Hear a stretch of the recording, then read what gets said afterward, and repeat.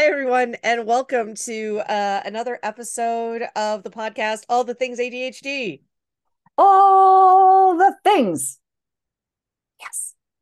Ba-dum-bum. Uh, Mhm. we should introduce ourselves as co-hosts because we didn't do that last time. We just Oh, barreled through Jesus. it. So I'm one of your co-hosts, Lee Scaller Bissett. And I am the other one of your co-hosts, Amy Hope Morrison, Yeah, the first. I don't like to keep the making that first, joke. the first of her name, The first of my name. Yeah, true the story. first of your name. Hmm. How are things going? Things are going okay. If any of our listeners happen to see me at Four Seas, hello, listeners. It's nice to hear you, but except I can't hear you. Oh, shit. I blew that, didn't I? Okay. I Eh, was at a conference. I was in Chicago. I have a neurodivergent hangover, which I recognized when I came home. So be pleased about that. We are learning about ourselves. How about you, Lee? How are you? Pretty good. Weather's weird. Allergy Yay. season at the end of February in Northern Virginia, which is so I'm sorry if I don't mute myself before I sneeze during this Thanks, recording. climate change. Thanks, climate change. So we're surviving. You have We're snow, surviving. I have unseasonably warm weather. It's all good. Hmm. I It's all dislocated good. my thumb shoveling yesterday. Thanks, Ehlers-Danlos syndrome. Yeah, Hmm. that's fun. Do you know that you're more prone to migraines because of that? I sure do. Yeah, Yeah. I sure Yeah. do. Yeah. Yeah. Shoveling snow will also give me migraines just because it makes me so angry. Yeah. Well, I mean, doesn't it all make us angry? So, Uh, so I was going to say, so Lee, surviving. That's not right. Surviving. Today we're talking about survival tips. Yes, we got Mhm. a an email from listeners. See, I read them. Woohoo! About being neurodivergent at universities and surviving that, which clearly you and I both did, not worse Mhm. for wear. So this could also be things Lee and Amy wish they knew when they were at Mhm. university, so that maybe it wouldn't have been as traumatic as it actually was. I'm very excited about this because this is a type of survival episode that this podcast was originally meant to address instead of us surviving all of our various Yeah, physical and emotional calamities, which has yeah. been a different kind of survival, or surviving a pandemic, which is also something this podcast did not anticipate having to do a lot of content about. And yet there we were. So hooray, we're back in the realm of tips and trips. Tips. Oh no, Trips. Lee tips and tricks for academic life. Right. Yeah. Undergrad edition. Yeah. And I think that one of the things that I have to say, because I was thinking about this, I actually was thinking about this before we recorded, as opposed to, Amazing. and I because I was thinking of the advice, and there is again, there's an incredible amount of privilege behind this, and some of these recommendations may not be attainable, Mm-hmm. just because of the particular situation. Because the first one I was going to give was, um, while you are still at home with your primary care provider under your parents' insurance in your hometown, get your diagnoses. Yeah. But Yeah. that relies on you having a primary care provider, parents with insurance, and et cetera, et cetera. But if you do have these things, I think having that updated diagnosis in hand before you go is really important. Yeah. Often universities require, in Canada at least, I'm not sure about the state in the US, in Canada, that if you had your evaluation done more than 5 years ago, right, it doesn't count. Or if you had Yeah. your evaluation done when you were younger than 18 and you are now older than 18, that doesn't count either, right? So, yeah, so I guess tips and tricks number one would be managing the paperwork of diagnosis and accommodation. And the first step is to make sure that the institution that you are at will accept whatever documentation you already Yeah. have, or whatever school you intend to go to, what their requirements are in terms of documentation, so that, as Lee has suggested, you can glom onto your parents' insurance while you still have it. In some cases, if you have older paperwork, like say from when you were 11 or when you were 13, and it needs to be updated, it might be possible for your family doctor to update that without you going through a whole psych eval again, because those can be tremendously expensive. Yeah. Actually, I wound up paying $3,500 out of pocket for my child's assessment, and about $2,000 out of pocket for my own, probably because my assessment went quicker because I was not, in fact, taking off my shirt and refusing to do the tests as much as my child was when they were 8 years old. But be Yeah. aware this is expensive. And in fact, before going to that expense, Yeah. if you have been diagnosed with ADHD or suspect you have ADHD, before you go through that whole process again, check what accommodations your institution will actually be able to provide for you, and if those are useful accommodations. You may require, dear list, you may, oh my God, I can't talk today. You may remember, dear listeners, that I have written a very long and heavily cited by me paper on academic accommodations, right? Precisely around this way, and different institutions accommodate ADHD differently. So even in some elementary and high schools in the US, ADHD does not count as a disorder for which you require accommodation, right? Which legal accommodation, like you are legally required to provide accommodation to those students. And that is in the case in some jurisdictions. So it may be the fact that getting expensive paperwork or updating expensive paperwork and going through all the bureaucratic processes at whatever institution you are attending will not, in fact, produce any measurable result except your own exhaustion and rage. So check on that first. And that might, again, taking an even step back, if you're in your junior or senior year of high school and you're trying to make these decisions, that might be something to investigate that will inform your decision, right? Mm-hmm. What are the accommodations? What is the office like? Everybody has an office of accommodations. Ours is called ARC, the Academic Resource Center. Every university in both Canada and the United States is required to have one. Now, how good they are, that's an open question. So again, investigating these things, asking these kinds of questions ahead of time. What's the documentation? What are the accommodations and support that they are able to offer you? And those could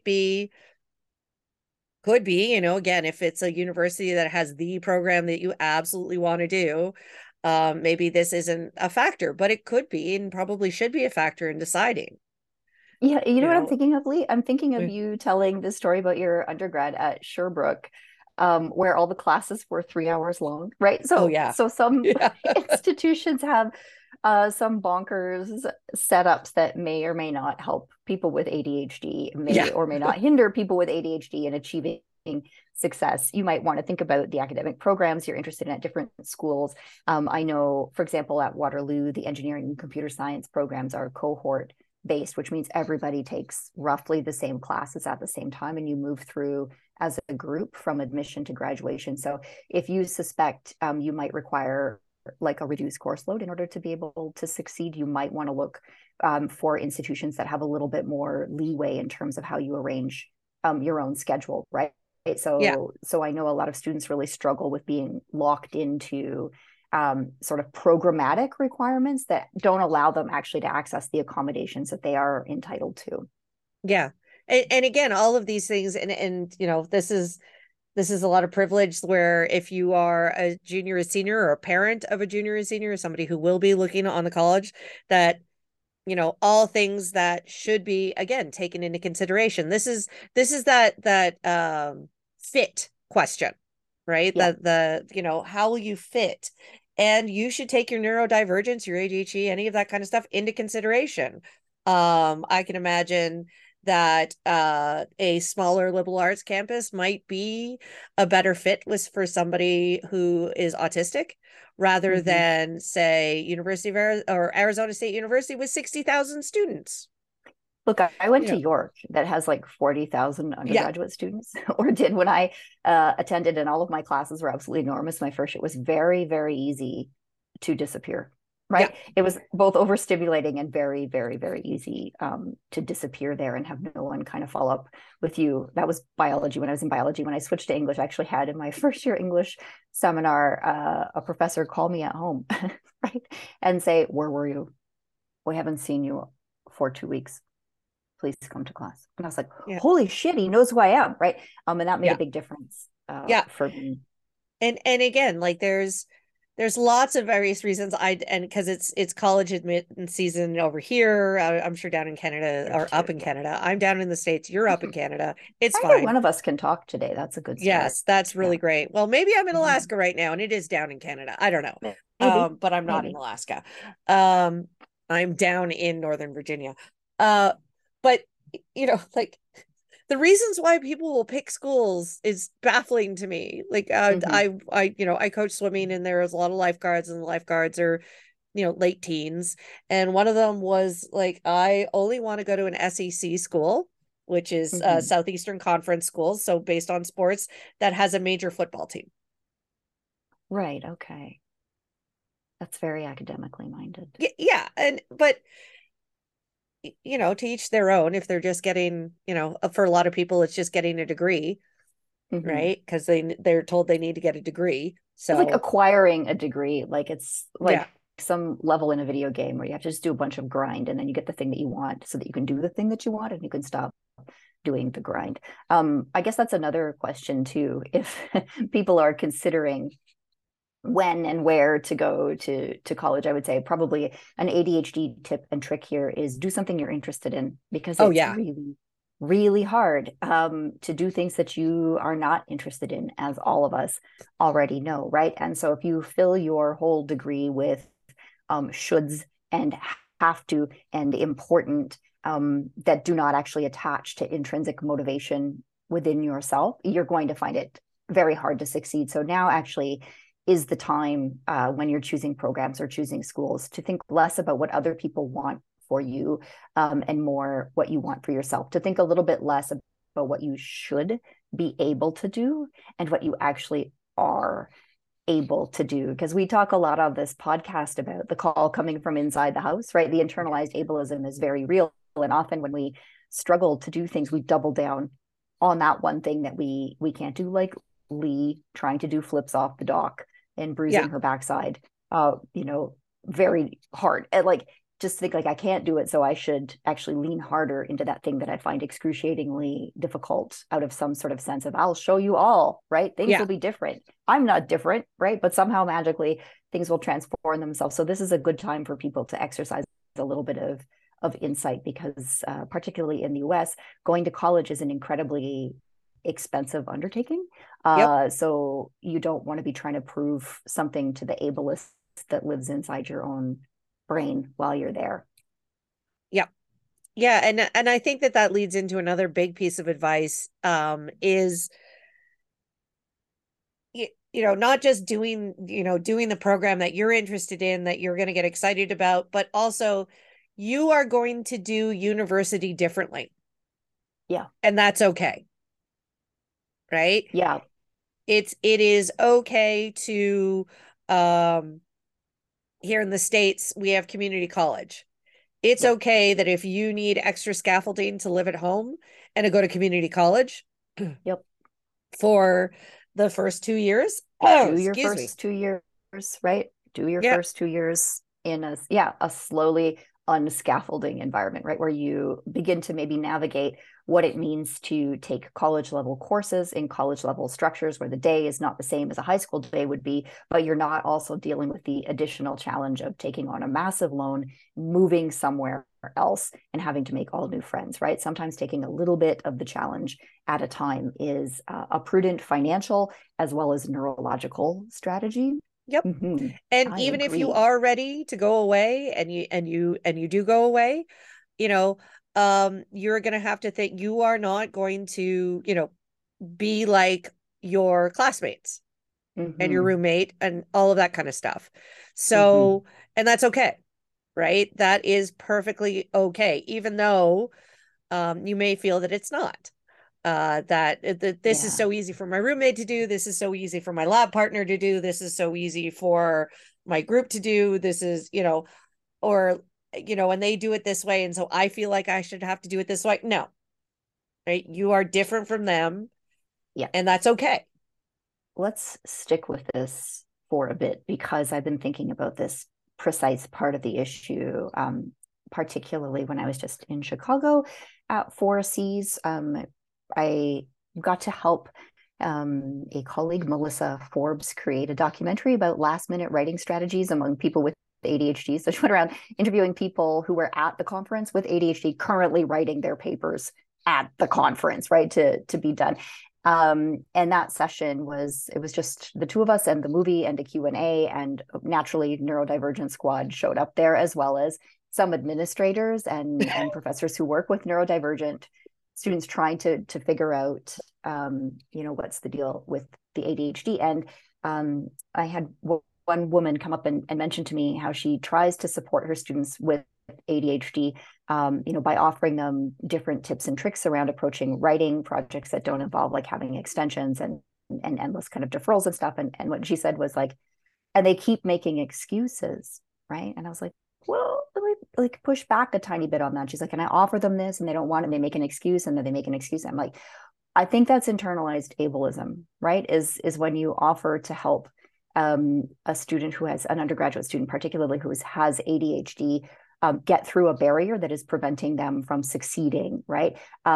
If that is not the standard process that other people are also accessing, often they will refuse, right? Yeah. Sometimes I have said to students like, you're in my office asking me about like how you can get started on this paper, and you don't know, and you've told me you have ADHD and I do too. So here's what we're going to do. You have 10 minutes with me, open up your laptop, just start brainstorming right now. We're doing body doubling. And they don't want to do it because like, they're like, do you do this with other people? I'm like, well, sometimes, right? But they don't want often to accept help that marks them as different. And when I say them, I mean us, right? Yes. So we can have difficulty accepting our own differences from the standard way of doing things, because as we've discussed extensively on this podcast, we've been told our whole lives that the way that we do things are wrong, that we're getting away with stuff, we shouldn't be doing it at the last minute, we shouldn't be doing it like this, and who do we think we're fooling, and we're not living up to our potential, and like we already know everything that we want to do is wrong. And usually, like we were discussing on our last episode, if it works for us and it's pretty easy, we're suspicious, right? Yeah. That we're not doing it right because we're not suffering enough. Struggling. So the first part of this is that if you know you have ADHD and you are trying to think about how you can succeed in your undergrad, and you're writing us an email, maybe, I don't know if this is the student's particular situation, it's because you don't quite know, right, how to do this, and you suspect it's not working out the way you're doing it right now. You cannot then, right, refuse everyone's suggestions. Maybe you should try some of them. Do not think, oh, well, that's different than what I would have chosen to do. That's why you're asking for advice, right? So you have to sort of, if you're asking for help, be open to what people are suggesting. And it's not a forever thing, right? You can be like, well, I'll try to sit here and brainstorm with you, but I think I might be too nervous to do that. And at the end of it, you might be like, oh, actually, that really worked. I'm going to try doubling with other people. Or like, yeah, actually, I'm really nervous doing this with my professor, but I see like maybe I should do it with a friend, right? If you don't know what works for you currently, it also means you don't know what's not going to work if it's something you've never tried before. So accept your differences and be willing to ask for a specific kind of help. Yeah.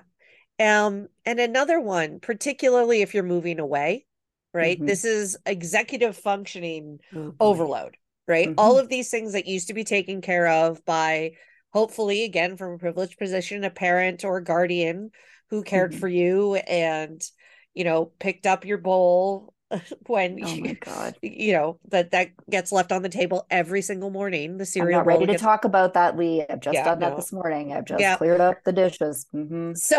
So my thing was laundry. I hate laundry. I still hate laundry. I hated laundry back then.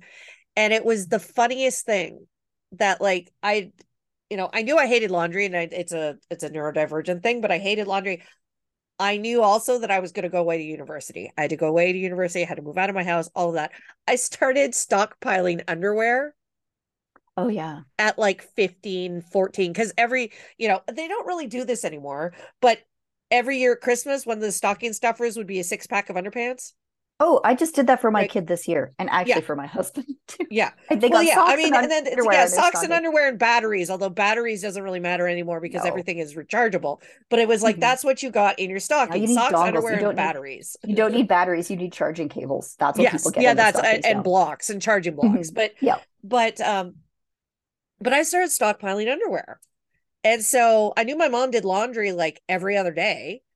Ugh, And how? so I would never open those packs of underwear. And so like every year I would just collect all these. And then so by the time I went away to university, I had like 40 pairs of Can I brand new just underpants that like flag? meant I could go home once a month, have my mom do my laundry, and I never ran out of clean underwear. Can I just flag here? I love this paradox is that you don't have the executive function required to do your own laundry every week, but you have the executive function required to run this long con, right? Yeah. Where you're going to actually collect packages of underwear for years in a consistent way because you've made a plan when you are 15 about for when you go to university, right? And I love this because this is peak ADHD for me. Be like, well, somebody who can make that kind of plan and carry it out over several years is somebody who ought to be able to do their laundry once a week. But nope, Nope. that's not how it works. And I love that story. That's Yeah. an amazing story. Yeah, As that's a yeah. joke we used to make about like you ran out of dishes, just buy more dishes, Yeah. right? Oh, we would go to the cafeteria and steal. Yeah, that sounds right. And we had That sounds right. it was actually really bad. And again, this is the kind of thing that campus visits and all that kind of stuff do too, because different campuses will offer different amenities. And I hate to use amenities because we have the amenities race. You hear about the like lazy river and all of that kind of stuff. But there was something to be said that at Sherbrooke, and I didn't realize that this wasn't universal because I was like, I'm just going here, I don't even care. Um, we had mini fridges in our room. And if you were in old res, that's what we called it, you also had a sink in your room. Ooh, like a Yeah. convent. Yeah. Wow. Yeah, it was kind of like that. Mm-hmm. Whereas, I met then, you just go away to, or at least I just went away to university naively and then, run into other people and like they gave you a mini fridge. We had to buy our own and put it in our room. Or, we didn't have sinks in our room. So you had to go to like the shared bathroom if ever you wanted to brush your teeth or whatever. Ew. Um, but that also we also weren't required at the time, and probably still today, we weren't required to buy a meal plan. Mm. And so there was a cafeteria, but we also in residence had a kitchen on every single floor. Mm-hmm. And so we had shared kitchen facilities, which meant that we could save money by cooking for ourselves. Now, Did you cook again, though? yeah, Did I you actually cook for microwaved. yourself? Oh, okay. Oh, I would microwave. But you had a sink in your room. So you could, in the mornings, if you just wanted cereal, you'd pull your box of cereal, you get your bowl and your spoon, get your milk out of your fridge, eat your cereal, then leave your bowl in your sink Sure, forever. forever. Hmm. Um, Forever. yeah. But, I but think I again, like I these are had a the kinds of residence where, things. Yeah, go ahead. yeah, well, I had a residence where it was like an apartment style residence, so it had a mini kitchen, and by mini I mean it had like an undersized microwave and a hot plate with one burner on it, but like no stove, right? And so we were not in the meal plan, and we had to like trek out quite far to buy groceries, and it was crazy. And yeah, I'm probably the only person who like my freshman 15 was I lost 15 pounds because I didn't eat because it was very inconvenient to try to get Well, I food and I forgot that I was hungry. I mostly survived on these like um they were like chocolate mousse cups you could get at the like yeah, convenience store. So it was like yeah, pie and then a panzerotto from like Panzerotto and pizza place. And that was like what I ate: coffee, panzerottos, and chocolate mousse cups. Honestly, it's amazing I'm still alive. yeah. I mean, Yeah. I ran out of money one semester for Mm-hmm. reasons, and my friend had decided she was going to go on a diet because this was the Oh 90s boy. and that's what you did in the 90s. So she got rid of she had all of these cans of creamed soup, And you're like, right? That like oh, you go to Costco, you get the canned yeah, cream yeah, soup, yeah. and there was this, and a huge box of minute rice.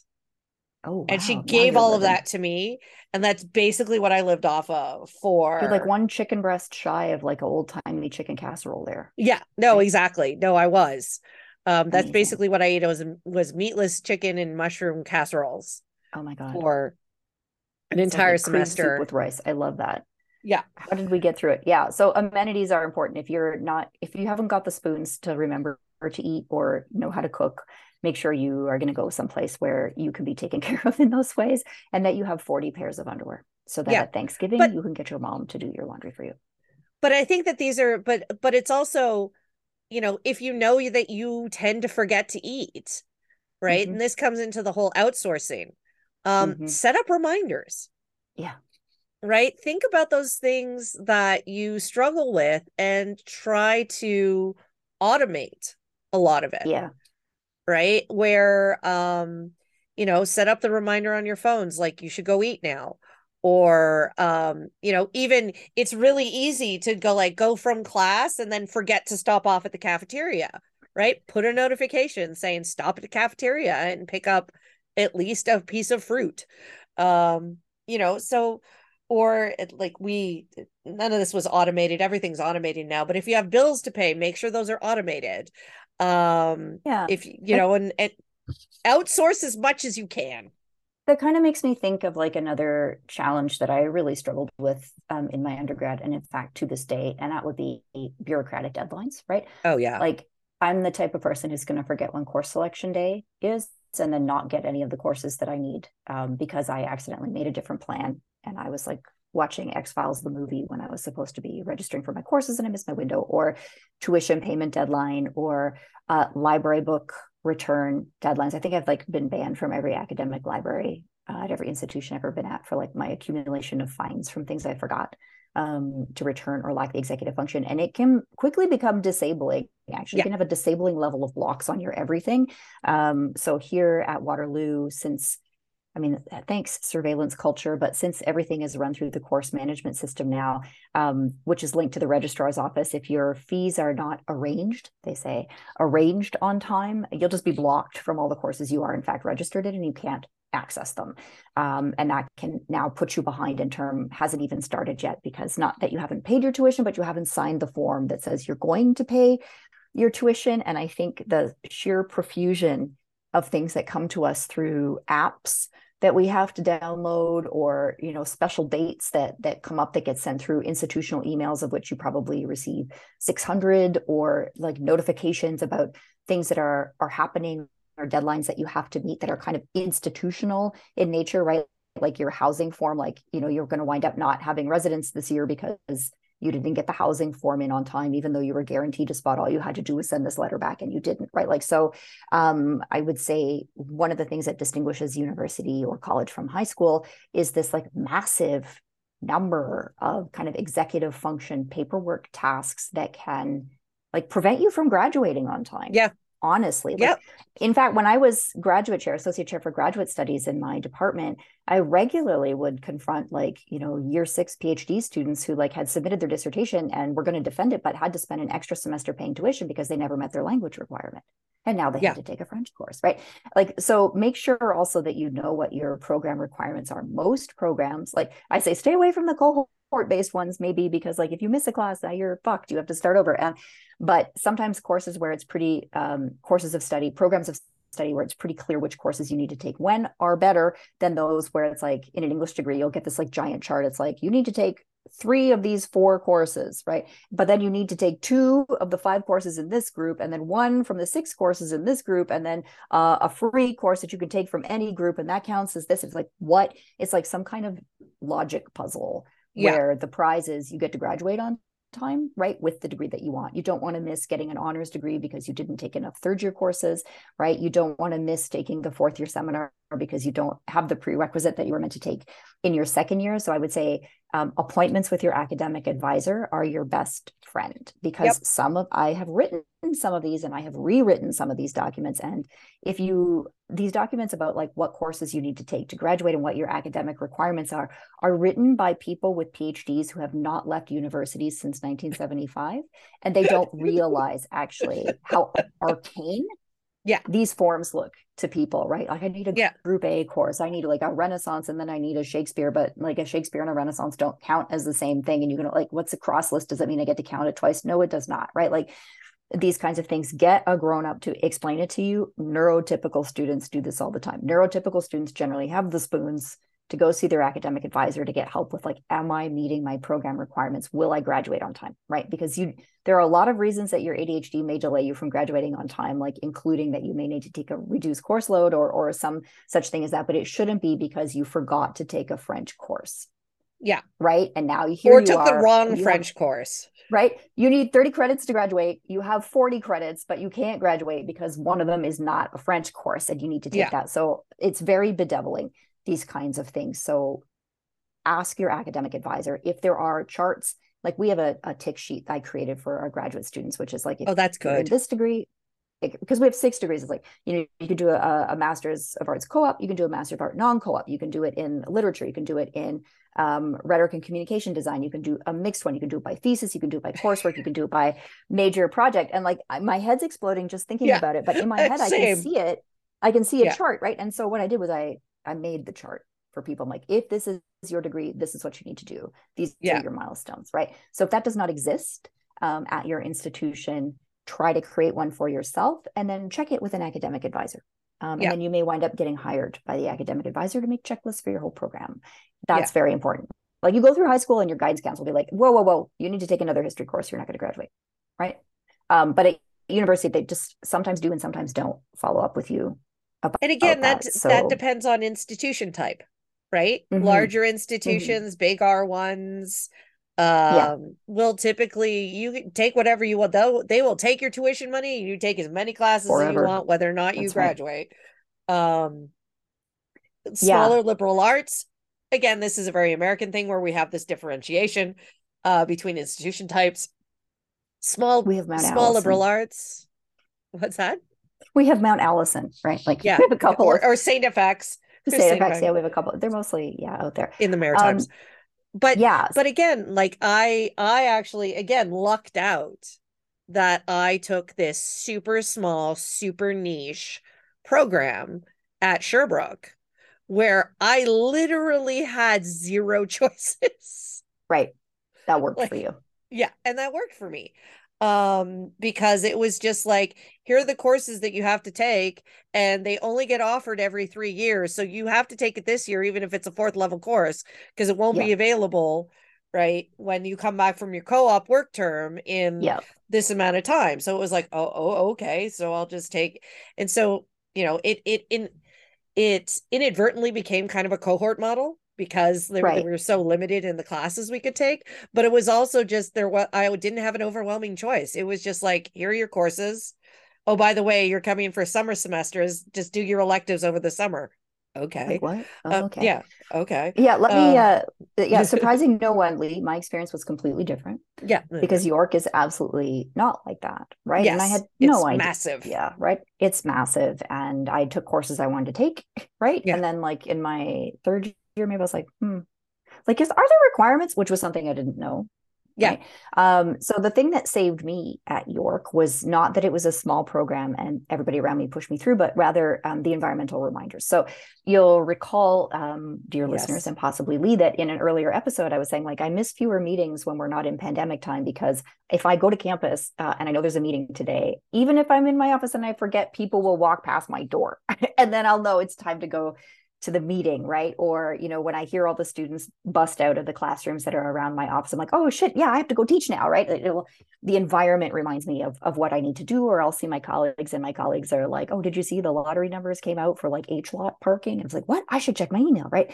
And so it was similar at York. So I lived in residence for several years because York is out in the boonies, and that was just easier for me, which meant that I was on campus almost all the time. There were passive reminders in my environment. Like I had to walk all the way across campus to get to most of my classes, and there'd be posters up all the time about when the elections were and like when course selection time was going to be and what to look for in your mail. And I would be in classes with students who would tell me about these other cool courses, or be like, well, I have to take my, my pre 1500 requirement. I'll be like, you're what now? Right. So I was lucky to embed myself in a social and physical environment that offered plenty of reminders and some shaping force to me. Like, because in my final year at York, I lived in Midtown Toronto, where it took me about, if I got lucky, an hour to get to campus on public transit. And if I was unlucky, 2 hours. Right. So I would be like, I should probably go to campus and figure this out today. Fuck, like it's going to take too long. I'm not going to do it. So when I lived on campus, it was a lot easier for me to keep on top of those reminders because they were ever present, like pay your tuition refund deadline is like now, or like you will not be allowed to enroll if you don't. I was okay, because the posters were everywhere and I could see them, and they would harass my subconscious until I dealt with them in a way that it was a lot easier to ignore that stuff accidentally when I lived off campus. So be aware of, like, maybe like Lee, you want to be in a program where everybody takes the same courses and it's very small. Or maybe you're like me and you want to go to a giant anonymous urban university, but you need to embed yourself fully in that environment so that the environment will tell you what you need to do in a more diffuse kind of way. Like, so what I guess we're both expressing here is like, be attentive to the kinds of help that you need, because you're like, I just want to be good at school, but being good at school doesn't count if you missed your enrollment window and the only thing left is like first year Spanish. Right. And you're like, but I'm a third year media studies student and all the courses I need to graduate, I can't get into because I had to wait till the open enrollment to enroll. And then I forgot to pay my tuition. So I missed the first 2 weeks of class because I didn't know the room got changed because that was on the website that I don't have access to. Right. It's hard enough. It's hard enough to learn the intellectual material that will be presented in university. Do not make it harder on yourself by like forgetting shit. Right. And make it easy to not forget shit by knowing what kinds of reminders or supports you need so that you don't just trip over the start line. Oh boy, that's my best doing that. Tripping over the start line. Yeah. And that's, again, like, is it the environment? Is it setting up reminders on your phone? Is it push notifications? Is it friends? Right. Because I was going to say that, I was actually going to say exactly the same thing, where in a lot of cases, I would remember to do things because my social group, my friends would be like, oh yeah, I just came back from doing this. Even if we weren't in the same program, it's like, oh, I just came back from doing this. And it's like, oh shit, I got to go do that. And they would do that. Yeah. Where did you go? Where did you go for that? Well, and that too. But I mean, I think I also lucked out where, and I guess this is a more difficult piece of advice, but find your people and find the people who you will care for each other. I think that's important no matter what in university. But, I ended up with really good friends who, would walk me to places. Right. Like they would walk you to the place where you needed to go, or they would make sure that you got there. Right. They're like, oh, well, I'm leaving. You've got to pay rent. Well, we'll walk past the desk together. I will go to my destination and you can drop off your check, drop off your stuff. A lot of the times I would remember to eat because people would come and knock on my door and say, we're going to eat. Are you coming? And me going like, I guess so. So all of these kinds of, like, there's the kind, I love the posters thing too, where it's just now when I walk around Georgetown campus, same thing. I'm like, oh, that's what time of year it is right now. Where we have these ad drops, where we have clubs, where we, there's all those reminders, but then having people who will remind you, who will take you places, who will, work with you. And then, the repayment is, what are the things that you're good at? And so I was a native language English speaker in an English program where there weren't many of us. Everybody was French was their first language. Yeah. And so, I was able to, it wasn't even a barter system. It wasn't a trade, but it was like, I would help them with some of the stuff. I could help them with projects. I could help them with, translating these certain things, making sure grammar was correct. All of the, that was fairly easy for me as a first language speaker. Yeah. Right. And so it just became, what do we bring in terms of friendships, and what can we provide to support one another in ways that are beneficial to all of us. Right. Yeah. And that's so funny. Just being able to find your people, and that's not easy in university either. You don't know if your roommate is going to be your people. You don't know if your classmates are going to be your people. So sometimes you can have like a broad network of people, right? Like, oh yeah, that too. And I love that idea of people like knocking on your door. That's just like people do to me now. Are you coming to this meeting, Amy? I'm like, oh shit, yeah I forgot. Or And I'm having like very strong flashbacks when you say about walking somebody someplace, because like that would be me. It's like, oh God, I have to go bring these books back to the library. And I have to, like, and I'm so scared. Like, look, I'll walk you. Okay. And then we'll go to Yeah. Companies Coming. So Yeah. hopefully we can get a table in the non-smoking section. Oh God. No longer Right. an issue, but yes. Yeah, yeah. And but like I did that a lot. I did that a lot. The things that were scary for me, the first, like, I want to go check out where my classes were before term started. I was a bit nervous, and I would like bring somebody with me, and we would just make like an activity out of it, right? So you can have like fun stacking there. You can be like, this is Yeah. a social activity. I'm getting a bit of exercise, and I'm gonna walk so and so to work because their work is on the way to the place I need to drop off the thing. And then I get friend time, which is a reward in itself. I get a little bit of fresh air and exercise. And also I've attached a task to that I don't want to do. So I will get it done when I get all the way there. And I think that's really a good strategy, is figure out how to, again, make things less hard Yeah. for yourself. I know that, so one of the things that I used to do for people was help them study, because like I can read things incredibly fast, and I read Yes. more Yeah. stuff than other people. And I would like correct the grammar in their essays. I would give them tips on structure, and they would make sure that I ate and paid my tuition and let me know when the like academic advisor for English was offering appointments or remind me to do stuff I wasn't going to do. And I was like very happy with that. It didn't feel like I was anybody's pet, right? It felt like I Yeah. was No, doing high exactly. value stuff for me, and that they Yeah. were helping me not flunk out of school, which was like Yeah. really, really important to me. And like another strategy that people can do, like either you make friends with people who are in your class. Like I always make my students do this now, because like they come and they stare into their own screens and they're like, I wish I knew more Yes. people. Okay, like, well, look, close the lid, turn to the person beside you and say hello. So I structure that into all of my classes, and I get students to exchange like various kinds of contact information with one another, so that they have accountability partners and Yeah. also a reason to come to class. Like I have found that students who feel that the classroom is socially cohesive, right? That there's a vibe in the room, that there are things that happen in that room, that the people are in the room that they know, even if they know them only in that room, that they are more likely to come because they are more invested, because it feels real to them in some ways. So get to know some people in your classes just passively. That will help you when you don't want to email the prof about you're pretty sure they gave out the handout 4 times and you left it in class every single time, and you don't want to ask again. Is there somebody else who can help you with that? Or alternatively, another good strategy is if you do have close friends at the institution where you are and they're studying similar things to you, it can be actually tremendously motivating and helpful to register for some of the same classes. Like I see this among my Yes. own students. They register in classes with their friends, and then they sit together, and they're not like fucking around. They're actually learning together. But it's like those things where like, oh, if you're going to exercise first thing in the morning, get a workout buddy, right? Yeah. So that like you don't want to just like hit the snooze button and not show up because your workout buddy's going to be standing there, right? It's the same thing if you register for classes with your friends, you're more likely to go. And since your friend's opinion of you matters to you, you're less likely to just flunk out from inattention, right?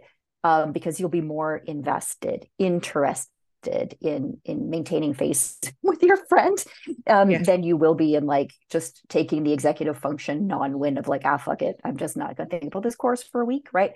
So that could be tremendously helpful, just depending on your personality type. Some people are like, Yeah. I want to do it by myself. I do it Yeah. myself because I'm going to sit at the front because I have to, or I'm going to fall asleep and I need to stare at the professor and it's embarrassing. I'll lose coolness points with my friends if they see me doing that. So I want to be in completely different classes from them. Fine. But think about what would make it more likely for you to go to class every time.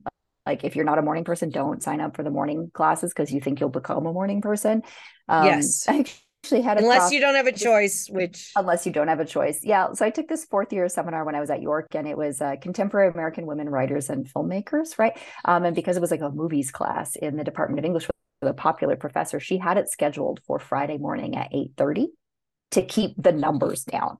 yeah. Right. And I was Yeah. like, oh my God, what a fucking struggle it was to get up. And we were in a classroom that had like those molded fiberglass chairs, right? Yeah. Oh, And linoleum floor. At 8:30 in the morning, we would sit in these chairs and she'd turn all the lights off and we'd watch like, I don't know, a movie, a yeah. feminist movie, 8:30 in the morning, these awful chairs the night after pub night, and people were like struggling so hard. So like people know when you schedule classes at that time of day, people don't want to come, right? So if you're that I person, you're not alone, right? Don't yeah. force yourself to become a morning person if that's not who you are. And if you don't have to, now is not the time to make dramatic changes in your own personality, this is a time to be like, the most important challenge here should be the intellectual challenge. I'm not going to try to level up in every other area of my life. I'm going to try to get the maximum learning out of this experience with the minimum of like accidentally got withdrawn from a course because of this, or failed to submit a petition on time, or didn't pay my tuition, or missed my enrollment window, or I never went to class and I wish I would have. Like, don't layer those extra challenges on yourself. Make everything as easy for you to succeed at as you can, so you can save your spoons for the learning part. Yeah. And I think that is ultimately the thing, right? Is saving the spoons for the learning part. Yeah. And so much of yours and my struggles, and I think a lot of neurodivergent listeners who made it through university, it wasn't the academics that was Absolutely hard, not. right? And sometimes it can be, right? Again, like I almost failed French grammar, not because I couldn't do French grammar, but because I was hungover all the time, All the time. Yeah. which wasn't helpful.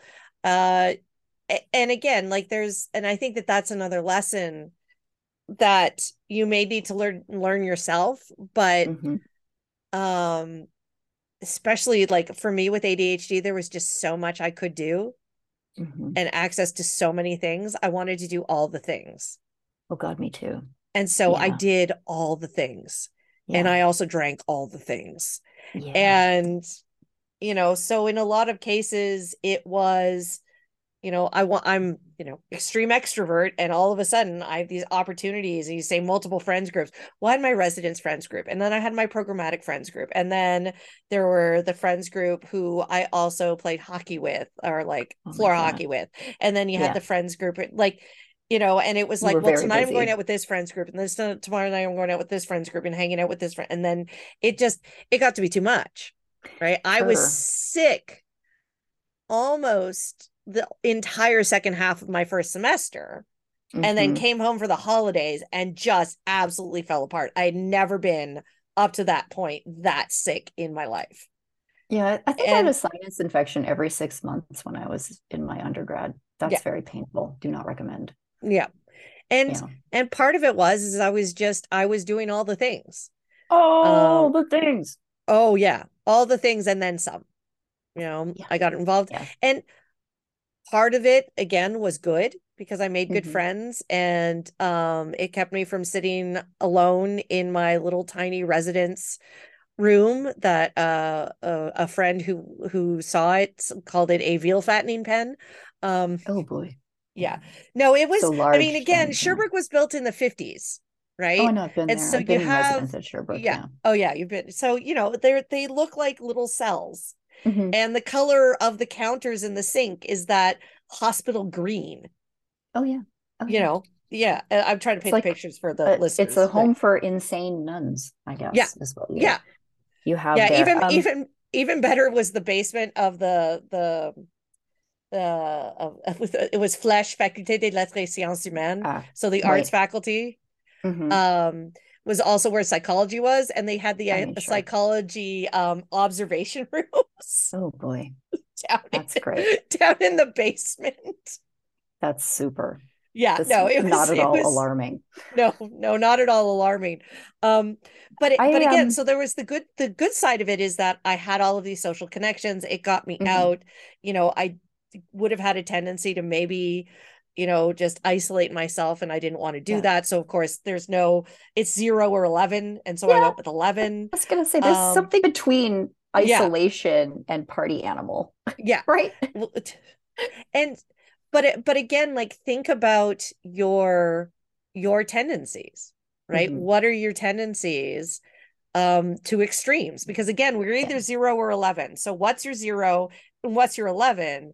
And how are you going to create patterns? Because we love our patterns. Once we get into a routine, we're awesome. Yeah, it's true. How are you going to work to create a rhythm or a pattern that allows you to find 7? Yeah. So maybe even another suggestion I would have there too is like, in addition to like, you're going to be there for 4 years. You don't have to have every experience like in the first 3 months, right? Like you don't have to like go hard like that. It's true. Ask me how I know. Yeah, same, So there's right? that. And then often people will get involved in fairly intense, romantic relationships when they start university often, right? Either like hookups or dating, or you're like going to fall in like with somebody. And this can be tremendously absorbing to the exclusion of all else that ought to be going on in your life. So, um, these are exciting experiences to get to have, but like be aware that that's a very to pay tuition and residence fees like that is a very expensive way to date, right? If that's all you're getting out of it, right? So this is a good time to practice maintaining some boundaries around this is the time I need to work on my schoolwork, or no, I cannot go to this thing to this time of night because I have an 8:30 class or what have you. But it's very easy because we are dopamine dependent creatures, is that Oh anything that is gosh. exciting and engrossing, we will double down on, and the things that are important and less exciting, we will completely obliterate from our thinking. So that's just a cautionary tale Yeah. there. Did I tell you? I don't know if I've told this podcast. Once I went to the night before an exam that was going to be like in the big school gym. I it was like a fourth year English exam and some such. I don't remember. I went downtown Toronto to the Phoenix to see Einstürzende Neubauten play, which is a German noise band. The words Einstürzende Neubauten translate to collapsing new buildings, and that's about what it sounds like at their concert. So even though I wore earplugs at the time, I remember thinking the next day as I wrote that exam, like having got home after taking like the Shuttle late night bus. streetcar Oh and yeah. then the Yep. late night bus, and then like Yep. marching the extra 2 kilometers to get from the late night bus back to my residence. I remember thinking the next day, quite early in this exam, like, oh, that was not a stupid decision, because the ringing in my ears is so loud. It's like a white noise machine. I cannot hear anybody else in this gym. So that worked out great for me, but that does not always work out Yeah, great. and that actually comes back to the accommodation question too, Mm-hmm. right? Like you bring it up that again, I was in a really small program, so we did all of our testing in our classes and it was paper-based mostly, so there weren't really final exams. But I do remember in CEGEP having the experience, and even in high school having the experience of the gymnasium exam. Yeah. And that this is another thing to think about. Can you get accommodations for that if needed, Mm-hmm. or maybe this isn't the school for you, uh right, like that. Again, all of these different kinds of considerations in Mm-hmm. terms of, right, fit. And Yeah, it's okay if your definition of fit is not somebody else's, because like I said, there absolutely. are ridiculous reasons why people go places. Yeah, the best school Right. for you to go to is a school at which you can succeed, Yep. right? Not a Yep. school at which you would be able to succeed if you were a completely different person, the person that everyone else wants you to be, or the person that you think you should be able to be if you were living up to your potential, right? Like the best degree, it's like my dissertation advisor used to say to me, like the best dissertation is a completed dissertation, right? Like Yeah. get it done. So the best undergraduate degree is a completed undergraduate degree, one where hopefully you learn something, and that has to be kind of the primary Yep. consideration there. I would say another category of tips, and this is harder, so it's good we've warmed up to this, is who you want to disclose to, Yeah. right? Um, because you have ADHD whether or not you tell anybody about it, right? Some kinds of support that you need to access, you can only access if you tell some people you have ADHD, right? That would be formal accommodations through your university or college's accommodations bureaucracy. But some other informal supports or life hacks are available only when people understand what's happening with you, right? Mm-hmm. So because I am a faculty member who has on my syllabus under my accommodations policy that I am autistic and have ADHD, right? So like, look, I get you, fam, right? And I have that there, which means I'm the informal advisor for everybody on campus who has either one of those disorders. It's like my name Yep. is spread in some Reddit forum somewhere. It's like all these kids in my office all the time. And they are so, the way their eyes get so big, Lee, when I'm like, oh yeah, that strategy that people are telling you, like to write a little bit every day, is like probably not going to work for you. Mm-hmm. You probably just think about writing every day, and then you spend 10 times longer not writing, but Yeah. thinking about it, then they're asking you to spend writing. And so like, oh my God, how did you know? I'm like, because like, look, Me also, right? So we did this whole episode on crazy advice that people give neurodivergent people that does not Yes. work for them, right? So sometimes if you have people around you, and there's more of us than you think who also have ADHD, you can learn a lot from them about how to navigate the particular classrooms or institutions or academic programs or towns that you find yourself living in. You need to find other people who share your neurodivergence, who can help mentor you or support you, or at least not gaslight you, but what your experiences are. And that's a bit risky because you will have to disclose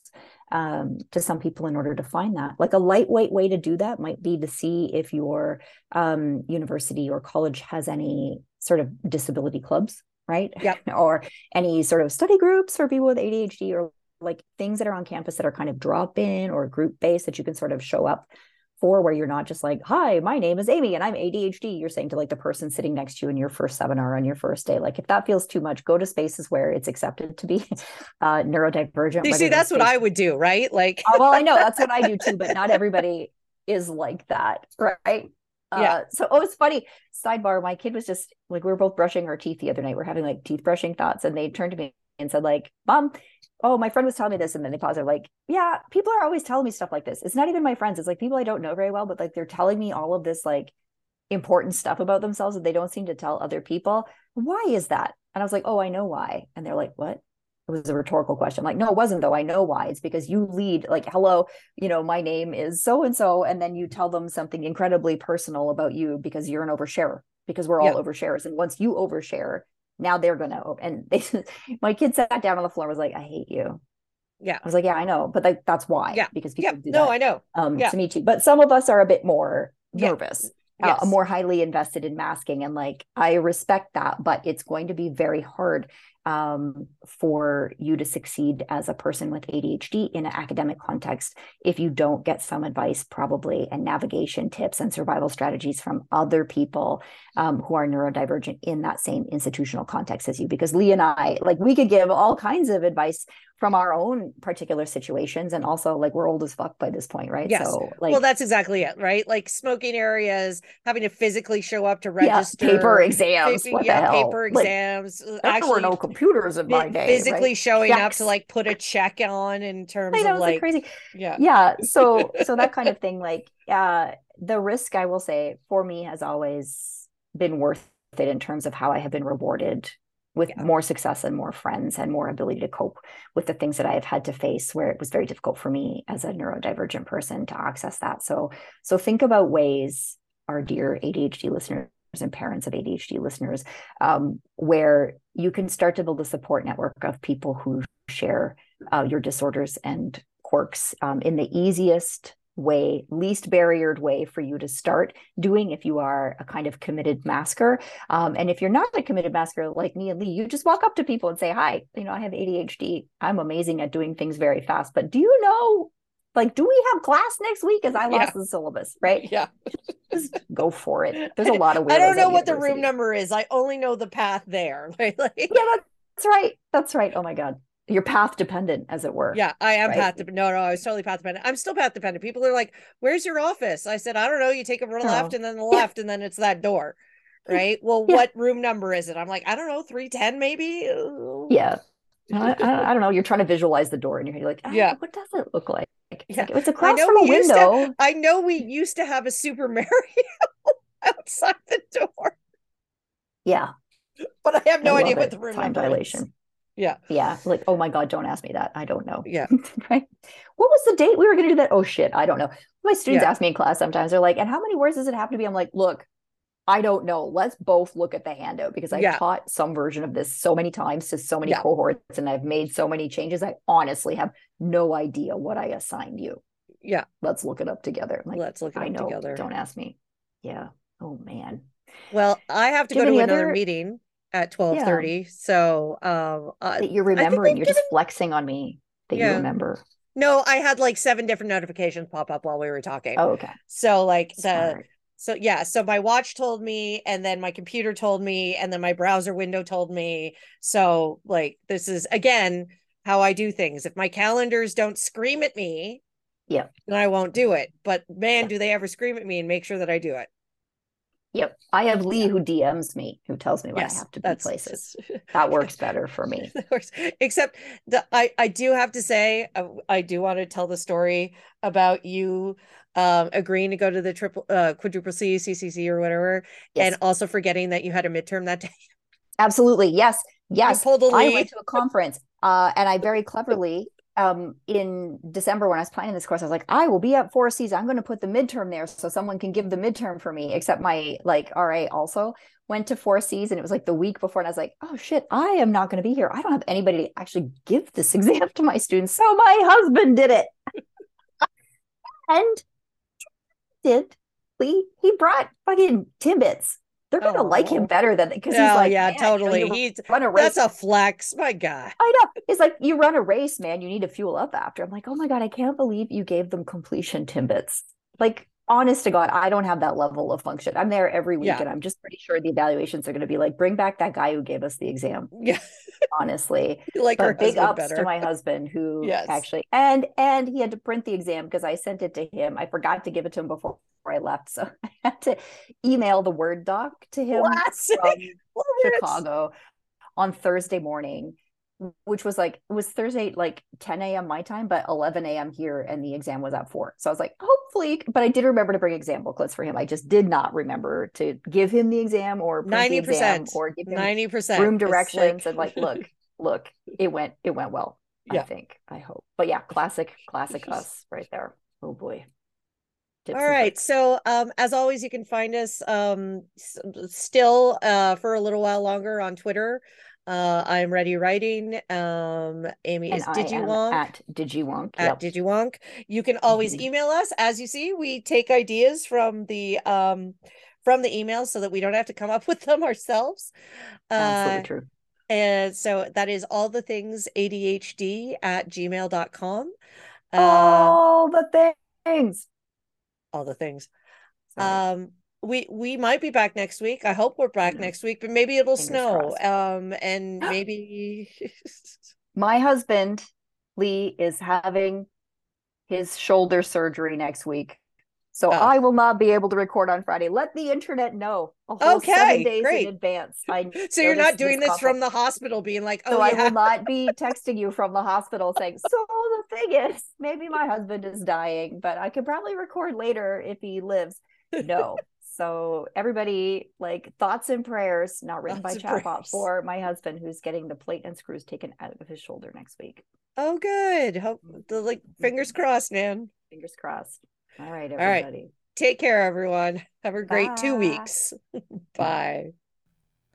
Hey, so I'm back with one last piece of advice to surviving your undergrad that came to me as I am doing this late. Meant to do it for last Friday, barely going to get it in for this Friday.